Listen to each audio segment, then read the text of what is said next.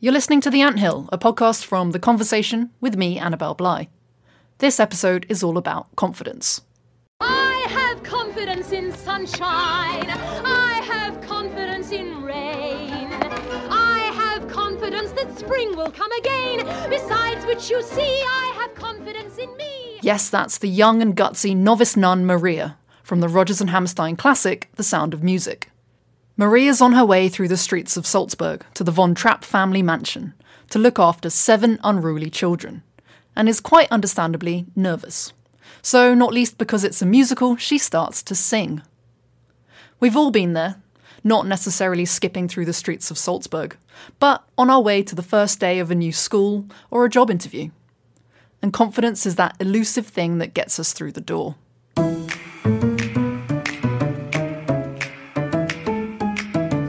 In this episode of The Anthill, we will be digging into the concept of confidence, from the extent that it can and can't get us ahead in the workplace, to how confidence tricksters fool people into falling for their scams, with some heartbreaking consequences.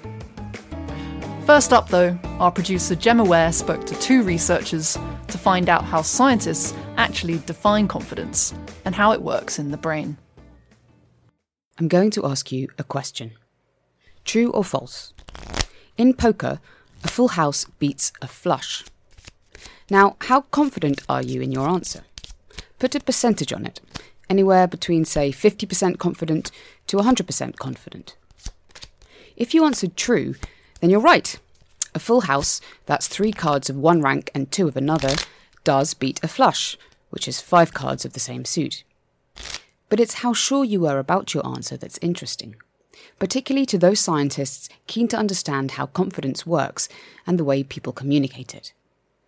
This is one of 100 questions from an online confidence calibration test designed to work out the relationship between a person's confidence and whether they're right. Now, I clearly need to brush up on my poker rules because when I sat down to do the full test, I got that question wrong, and worryingly, I was 70% sure that I'd got it right. To find out more about these tests and what my results mean, I called up Eva Krockow, a research associate in health sciences and psychology at the University of Leicester, who studies confidence. That general knowledge test that you did is actually quite a common thing to do in order to put a number on your confidence and to see whether you are what we call well calibrated, so whether your confidence actually matches your real knowledge. So basically for each statement you had a 50% chance of whether or not you were going to be correct. Now, we would really hope that you would receive a percentage score of correct answers of higher than 50%. And I believe that's actually correct because you received, I think, 66%. Yeah, so my actual correct percentage was 66%, yeah. So first of all, that's really good news for your general knowledge. It shows that your results are better than guesswork. So, of course, you had to give a confidence rating, which is, in the end of the day, it's quite a subjective rating. Yeah, so I had to say whether I was between 50 and 100% confident that is correct. With my answer. Because the number 50 was given because 50% would have been correct just based on pure guesswork because it was a true or false question. And then you had that range between 50% and 100, with 100 super absolutely confident and 50% just giving it a go and having a random guess. Now, your confidence score, your mean score, was 74%. So it indicates that you were pretty confident most of the time. So it was definitely above guesswork what you were doing, or at least you thought so when you were completing the questions. But there's a gap between my mean confidence and my actual correctness. So that's quite a big gap, isn't it? That's exactly the really interesting point here. So we basically look at this gap to then evaluate whether you are either overconfident or underconfident. Now, in your case, Gemma, I'm afraid to say that your mean confidence score is above your actual percentage score of the correct answers, which means that you're slightly overconfident. Okay. That is not necessarily a massive gap, or you don't need to be extremely worried about this, but it is something that maybe you want to consider in the future. All right, I'll take that into consideration. We'll hear a bit more from Eva a bit later, and some experiments she's been doing to test the way people communicate their confidence. But first, let's go back to basics. I asked Dan Bang, a postdoctoral research associate at the Wellcome Trust Centre for Neuroimaging at UCL in London, how scientists actually define confidence. Confidence, it has many definitions and it's been defined in many ways over the years. But I think an emerging consensus, at least a working definition of confidence, is that it's some graded feeling or graded sense of the probability or the likelihood that a belief is correct. So, for example, you might have a belief that you will be able to cross the street before an oncoming car would hit you. And that might be associated with a sense of the probability that that's going to happen. It's about taking all kinds of information, integrating them into some kind of summary estimate, if you like, that sort of describes how likely it is that that belief you hold or the decision that you made is to be correct. This is different from a person's general feeling of confidence in themselves as they go about their lives or in a social situation, though we'll come to that a bit later. It's more akin to a mathematical, statistical computation that's going on subconsciously in our brains. To explain this further, Dan gave the example of a tennis line judge. So imagine that you're a tennis line judge, and what you have to do is to tell whether the ball was in or out. Now, the serve might have a certain speed. It might be a very fast serve, or it might be a slow serve. If it's a very fast serve, it's going to be more difficult for you to say exactly where the ball landed. But the ball can be far away from the line or close to the line. So that's another feature of that choice you're going to make. So one feature is the speed of the ball, and another feature is how far away the ball is from the line that you are responsible for. And these two kinds of estimates, once you've made the choice, let's say you say, oh, the ball was out, then you have to take these different pieces of information, bring them together into a single sense of confidence. So one feature of it might be your knowledge of the situation, because maybe you have experienced before then that when serves are fast, you're more likely to get that choice wrong.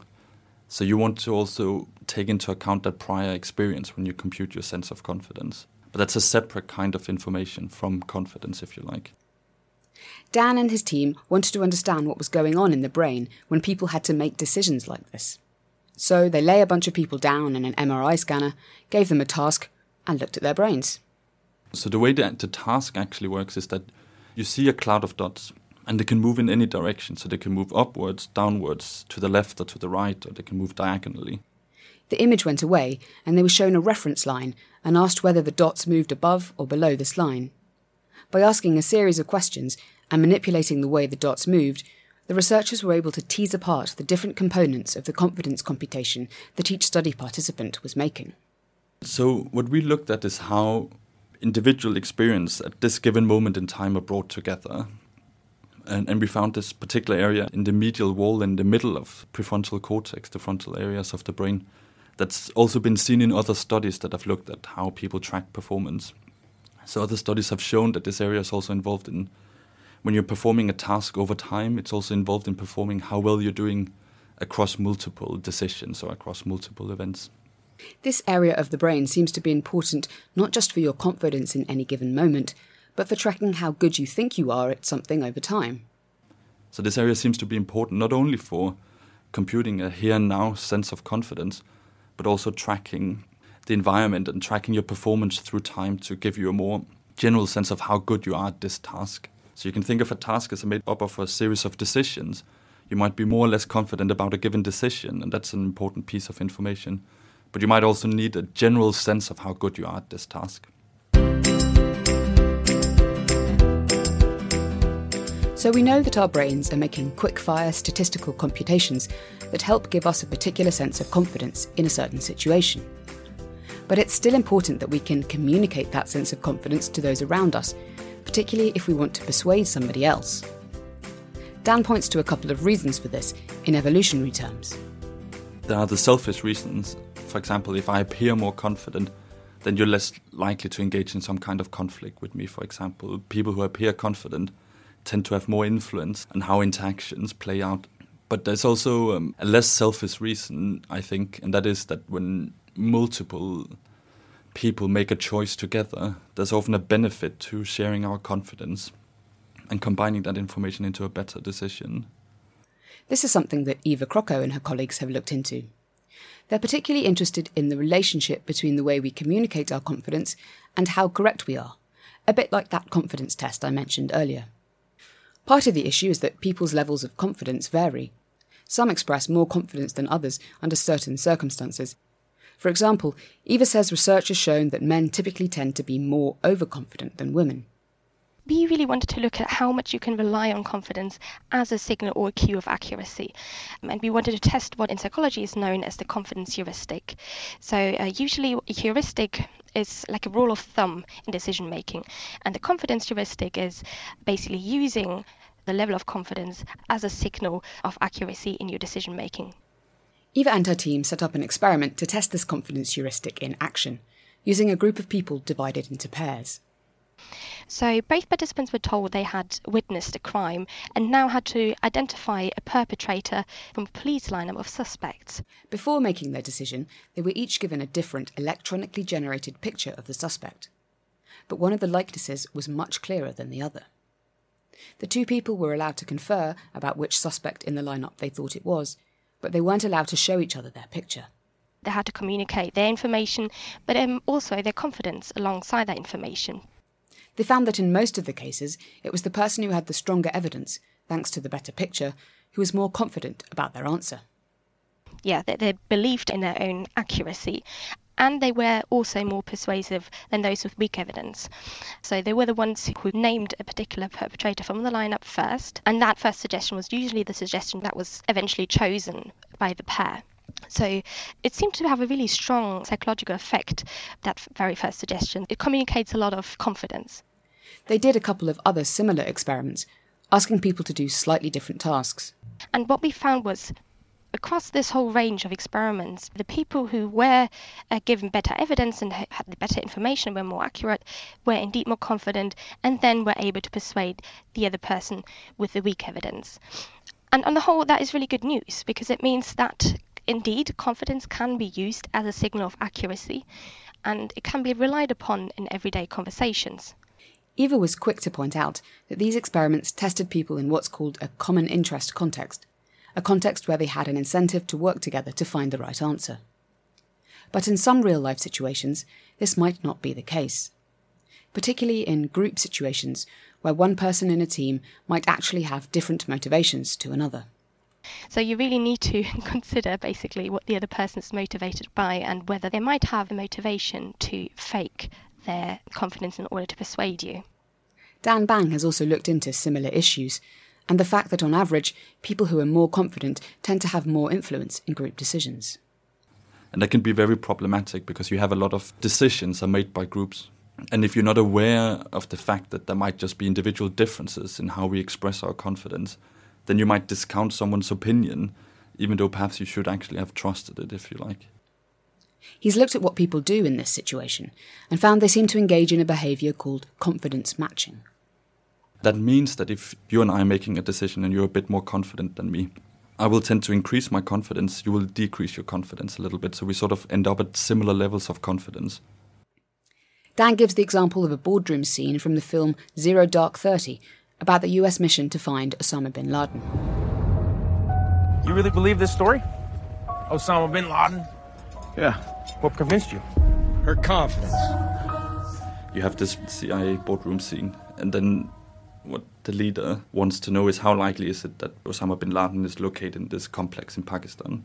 And then as you go through the different people, they offer their opinions, you quickly realize there's some kind of herding behavior, such that everyone says 60 or 70% confidence. Yeah.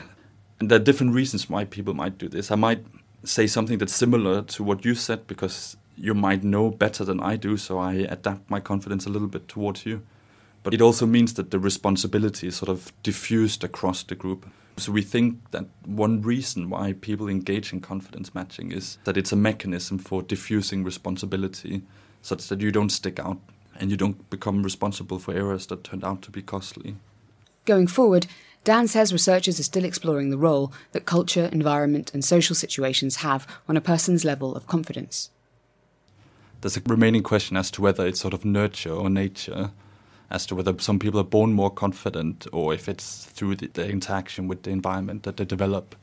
Part of this is about how much the variation in people's confidence reflects the different experiences that they've had. So we sort of think of confidence as an interesting phenomenon because it exists at this interface between something that's private, it's an internal feeling that you have, but it's also something that you share that affect other people. So we're thinking about how do social experiences, the social side of confidence, affect your private feelings about confidence and the other way around. So where does this leave us? The research suggests that people who are correct generally do express a high level of confidence in their answer. But if you're in a group situation, don't necessarily always trust how confidently people express themselves before you follow their lead. There could be lots of other factors at play. That's Gemma Ware, one of the producers of The Anthill. If you're looking for more podcasts to listen to this summer, why not try another from the Conversation stable, In Depth Out Loud? In this podcast, we narrate long-form articles written by academic experts. Our latest episode features a piece by Rohan Deb Roy from the University of Reading on the battle to decolonise science. Here's a taster. Since its birth around the same time as Europeans began conquering other parts of the world, modern Western science was inextricably entangled with colonialism, especially British imperialism. And the legacy of that colonialism still pervades science today. As a result, recent years have seen an increasing number of calls to decolonise science, even going so far as to advocate scrapping the practice and findings of modern science altogether. That's In Depth Out Loud, available wherever you get your podcasts from, or via theconversation.com/podcasts. Now, back to confidence. Phrases like fake it till you make it and the SAS motto, who dares wins, reflect the idea that the people who put themselves forward and act like they know what they're doing will get ahead in life. Certainly in the world of work, it seems like the most confident people are the ones that get the promotions and pay rises. But to what extent does confidence lead to success? Or is it success that breeds confidence? And how much can confidence compensate for a lack of the right skills to do the job?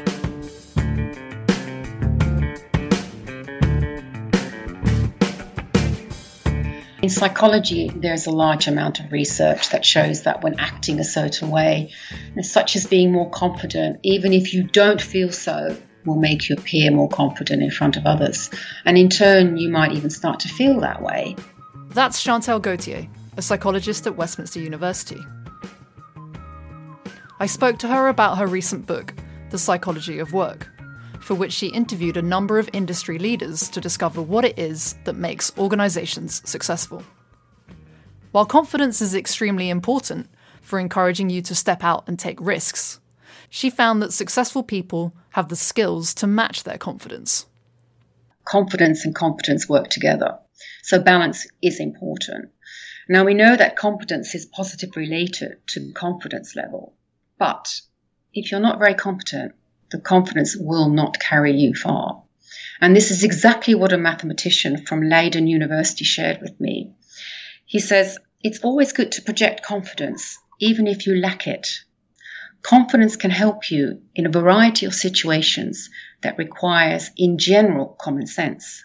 But when specific competencies are needed to carry out a particular task, he concludes, confidence won't get you far.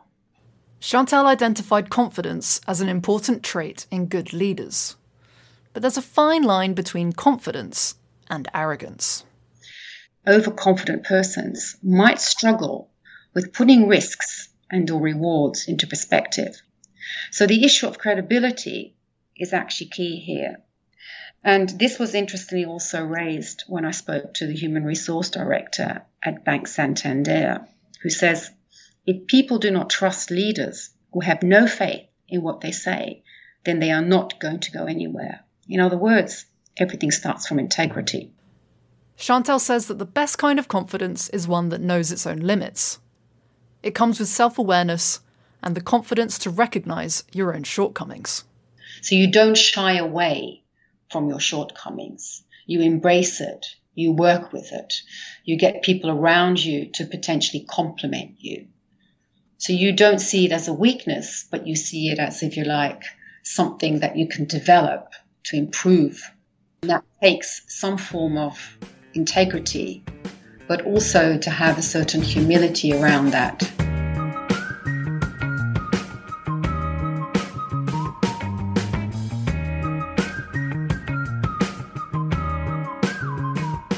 Now, it's well established in psychology research that men are more likely to overestimate their abilities than women. And when it comes to the workplace, they will assert themselves more too. I wanted to find out what role this difference in confidence levels might play in the gender pay gap. Does the fact that men are more bolshy than women mean they are more likely to rise up the ranks of a company faster? And are they more likely to ask for pay rises? So I spoke to Amanda Goodall, senior lecturer at Cass Business School at City University of London, who's researched this very topic. There's a lot of psychological evidence and evidence from other management and economic sources showing that women undersell themselves in terms of confidence, men oversell themselves. And that is replicated in so many different studies. It's incredible. But according to Amanda, there is evidence that this is changing as society evolves. It seems that as men and women become more equal, levels of confidence are balancing as well. So some examples: if men and women are equally confident about a topic, women and men have been found to both enter what we call a competition. So one of the things about women is that in order to advance, you have to ask, you have to compete. And women competing against men has also been, it's been one of the problems perceived by researchers against women, that women were less likely to throw their hat in the ring. But in fact, if their confidence about something is equal, then we also find that women are more likely to enter a tournament, which means compete, say, in a leadership position or another competition. In a new piece of research called Do Women Ask?, Amanda and colleagues at the universities of Warwick and Wisconsin have found that, contrary to what was previously thought and what they were expecting to find, women are asserting themselves and asking for pay rises. But despite this, women are less successful at actually getting them than men. In 15% of the times that women asked for a pay rise, they got one, but 20% of the time that men asked for a pay rise, they were successful. And this may sound like a small amount, but if you can imagine how that accrued over the career, it ends up being a big difference between the pay. Perhaps encouragingly, they found that women under the age of 40 were much more likely to ask and get pay rises at the same rate as their male peers. So it looks like there could be what we might term a kind of cohort, a generational effect in men and women asking and receiving the same amount. We don't know that yet because it's premature. We don't know whether, if in 10 years' time, when they've carried on in their career, whether that parity is going to be the same. We don't know that, but that's something that we need to keep researching and we need to find out for the future.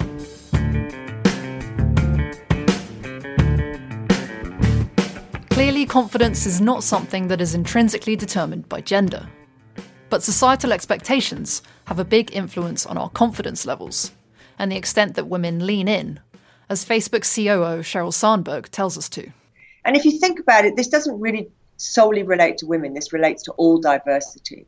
If you think what it's like for any diverse group that hasn't been represented, number one, and that's had discrimination against them, you know, what are you going to do? You're not going to take risks and fire off potentially blanks willy-nilly. You're going to wait, aren't you, until you feel really, really confident. Because when you get set back from going for a promotion or for, asking for a pay rise, that has a big effect on your confidence and also on your loyalty to an organisation, actually. Similarly, Amanda points out that if you were born into a position of privilege and power, you're going to be more confident and doors are going to open for you as a result. And if you think about it in a class set, if someone who's gone to Oxbridge, for example, who's found doors open quite easily to them for many reasons, it may be talent, but a lot of it may have nothing to do with talent, then of course those people again are going to be pushing against lots of doors, whether they've got the ability or not. But society does seem to be changing. Take, for example, the fact that assertive women were previously seen as being pushy or bitchy. Amanda pointed me to a recent study which actually found the opposite. This is a study by Bongiorno, Bain and David, and they found, interestingly, that assertive women are now found as likable and influential when they're assertive as are men. Their assertiveness is seen as a good thing. And in fact, interestingly, women who were viewed as being very tentative in leadership positions were unpopular both by men and women. So interestingly, I think there is a change there. Now there is an expectation by us, the people who are the followers, if you like, that we want our leaders, I want our female leaders to be, and this is men as well, assertive. Amanda's research also supports what Chantal Gauthier was saying about the important balance that's needed between confidence and competence. Perhaps reassuringly, Amanda has found that organisations that promote people over and above their abilities do not on average perform as well. So confidence is important in us selling ourselves, it's important in the way that we communicate, it's got so many things about it that are important. But in terms of actually having real skills, real knowledge, real expertise, and that also goes with age. So just having a very confident young person, say, who went to Oxford, who then wants to try and change the world, that may be great, absolutely wonderful, and one wants to be encouraged, but we shouldn't be throwing out the older person with all the experience. Real knowledge, real expertise is really, really important to performance and to other people's productivity as well, actually. When it comes to the confidence that employees have in their leaders, Amanda's research has found that this is massively influenced by how much of an expert those leaders are in their field. We find that employees report far higher levels of job satisfaction, and they are less likely to quit the job when their immediate boss is what I call an expert leader. And the reasons for this is that someone who has walked the proverbial walk, who understands exactly what it's like for a person who is, say, their subordinate, to use a technical term, will know how best to create the right environment so that person can flourish. They know what good looks like because it's important that they are also good at that core business task. But they know how to assess and support you in your development. They know how to create the right environment. And indeed, we find that morale in departments where the immediate boss is an expert is far higher.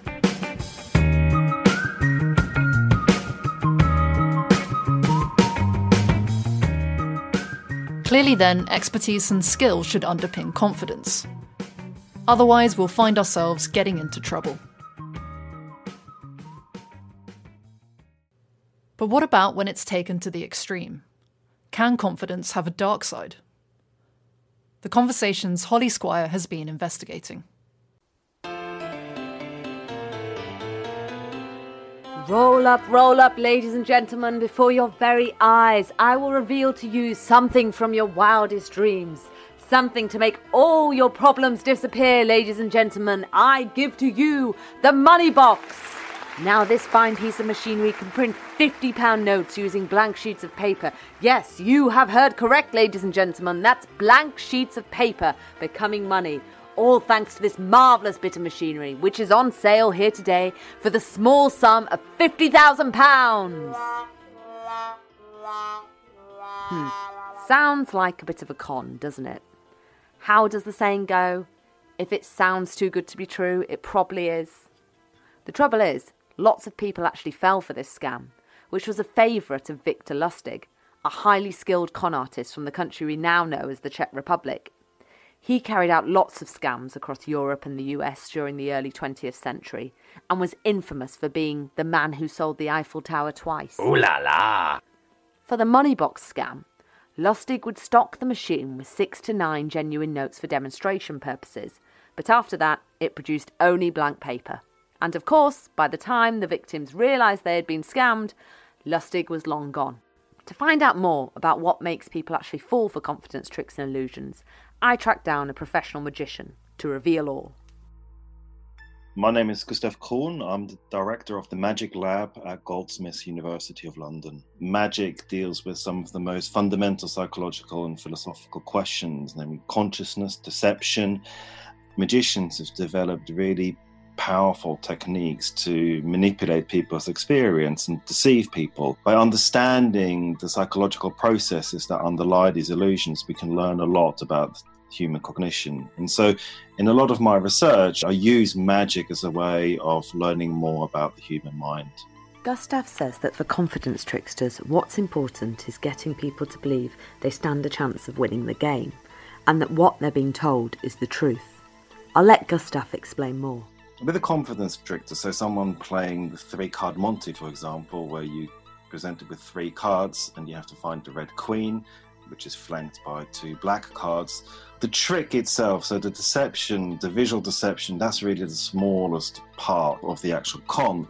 The main part involves convincing spectators that they could actually win at the game. So confidence tricks and magic has really got much more to do with metacognition. So it's about your beliefs about what is possible. So when you're watching a magic trick, you believe that you'd be able to catch the magician. In the same way with a confidence trickster, it's your belief that you could actually win the game, and these are false beliefs. And it's really down to these false beliefs that both magic and confidence tricks work. So, just how important is being confident to a confidence trickster? Being confident in your own skills is very important, but the confidence, really, both in terms of magic and for the confidence trickster, doesn't necessarily relate to the confidence of the performer, but really to the audience. So the audience needs to be convinced that there's a possibility that you could spot the deception or the trick. With the confidence tricksters, the key really lies in the audience or the players to be convinced and confident that they could beat the game. It's often, the deception itself is fairly simple, like the actual deception is really about playing with people's confidence. And so the way a confidence trickster does this is that they will often let people win beforehand. So you've got the actual person manipulating the game, but then you've got lots of confederates as well. So these are usually mates who will be standing around the trickster, and they're constantly winning. And the player will often see others playing and winning at the game, and therefore have a false confidence that they could actually beat the game. But we're not just talking card games or visual acts of deception here, because confidence tricksters, scam artists and con men now have an easier way to get hold of your money, and it's called the internet. There's very clear evidence that criminals are targeting lonely older people, particularly those in cognitive decline, because they're an easy hit, an easy target. And even if you get caught, sometimes it's very difficult. In fact, frequently it's very difficult to prosecute, because would the person that you've conned make a credible witness in court? And because they're in the early stages of cognitive decline, the answer to that is usually not. That's Keith Brown from Bournemouth University. He's been carrying out national research on financial scamming and has found that the scale of internet scams across the UK has reached epidemic proportions. And he says at the heart of it all is loneliness. To con a lonely older person, all you've got to do is build a relationship. All you've got to do is build their trust. And given that they're so lonely, they're quite open to building of relationships, because any relationship is better than no relationship. So I guess fundamentally, we're just built as human beings to have relationships. And if you have no relationship whatsoever, a bad relationship is almost better than no relationship. And that's what these con men play on.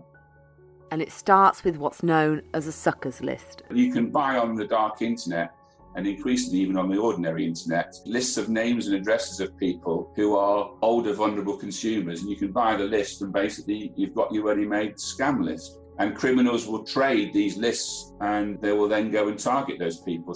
There's lots and lots of different sorts of crime and fraud, but one of them, for example, doorstep crime. Criminal gangs will buy a suckers list of people, and they will walk around an estate. The first gang will go around and they will mark the houses with a little sticker on the doorstep, or on the door frame, or on the gate. And then a day or so later, the second wave of gangs would come along, and they just knock on the doors of those houses they've marked up at. And those houses will be lonely older people living in them. And it will be, you've got a roof tile that needs fixing, or a fence panel that's blown down, or something that needs painting. And before you know it, a job that doesn't really need to be done anyway ends up costing £20,000, because they build a relationship with that person and then start exploiting them.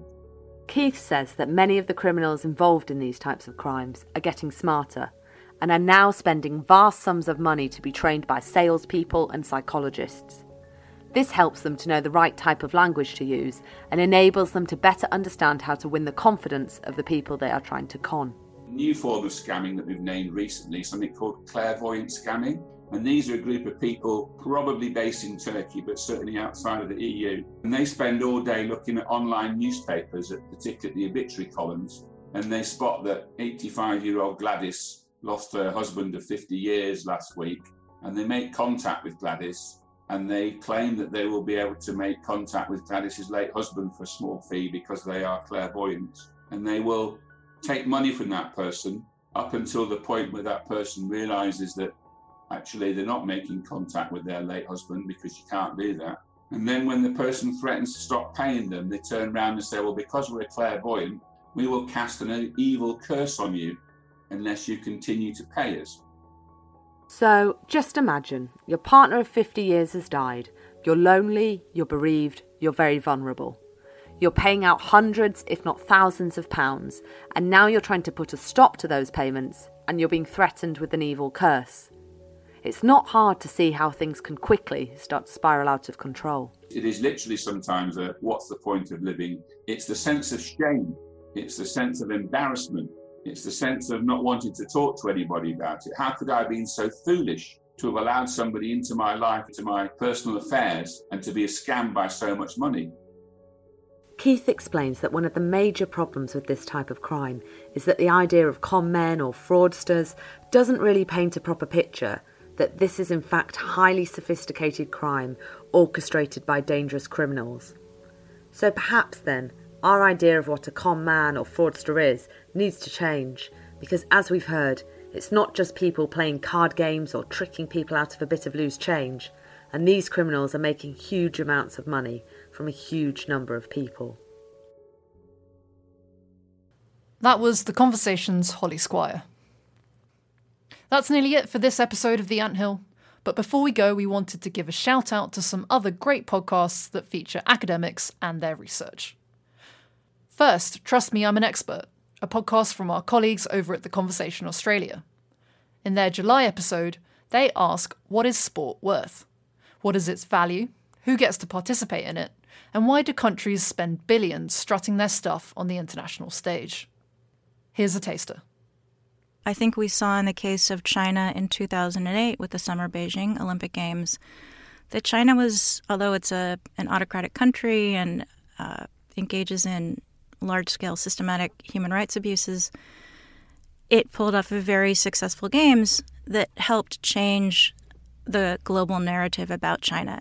All of a sudden, everybody realized that China is a very wealthy, rising country. That narrative was somehow visualized for the world in an extraordinary way. That's Trust Me, I'm an Expert from The Conversation Australia, available via theconversation.com/podcasts. Another one you should check out is a podcast called Trump Watch Sussex, produced by the Sussex Centre for American Studies at the University of Sussex. In their next episode, Sam Solomon and Melissa Milewski will be talking to Irene Sanchez and Matt Cedillo of the Southwest Political Report about immigration, US politics from the Southwest, and the history of anti-Mexican racism. And last but not least, the University of Liverpool podcast, a regular show interviewing academic experts from their university. After the recent eruptions of Kalawa volcano on Hawaii, their latest episode features lecturer Janine Kavanagh explaining how good scientists are at predicting volcanic eruptions. That is it for this episode of The Anthill. A big thanks to the journalism department at City University for letting us use their studios. This episode of The Anthill was produced by Gemma Ware and me, Annabelle Bly. You can read more insight and analysis by academics online at theconversation.com, where you can also sign up to our free daily newsletter. If you enjoyed the show, please share the love with your friends and do give us a review on iTunes. Thanks for listening. Goodbye.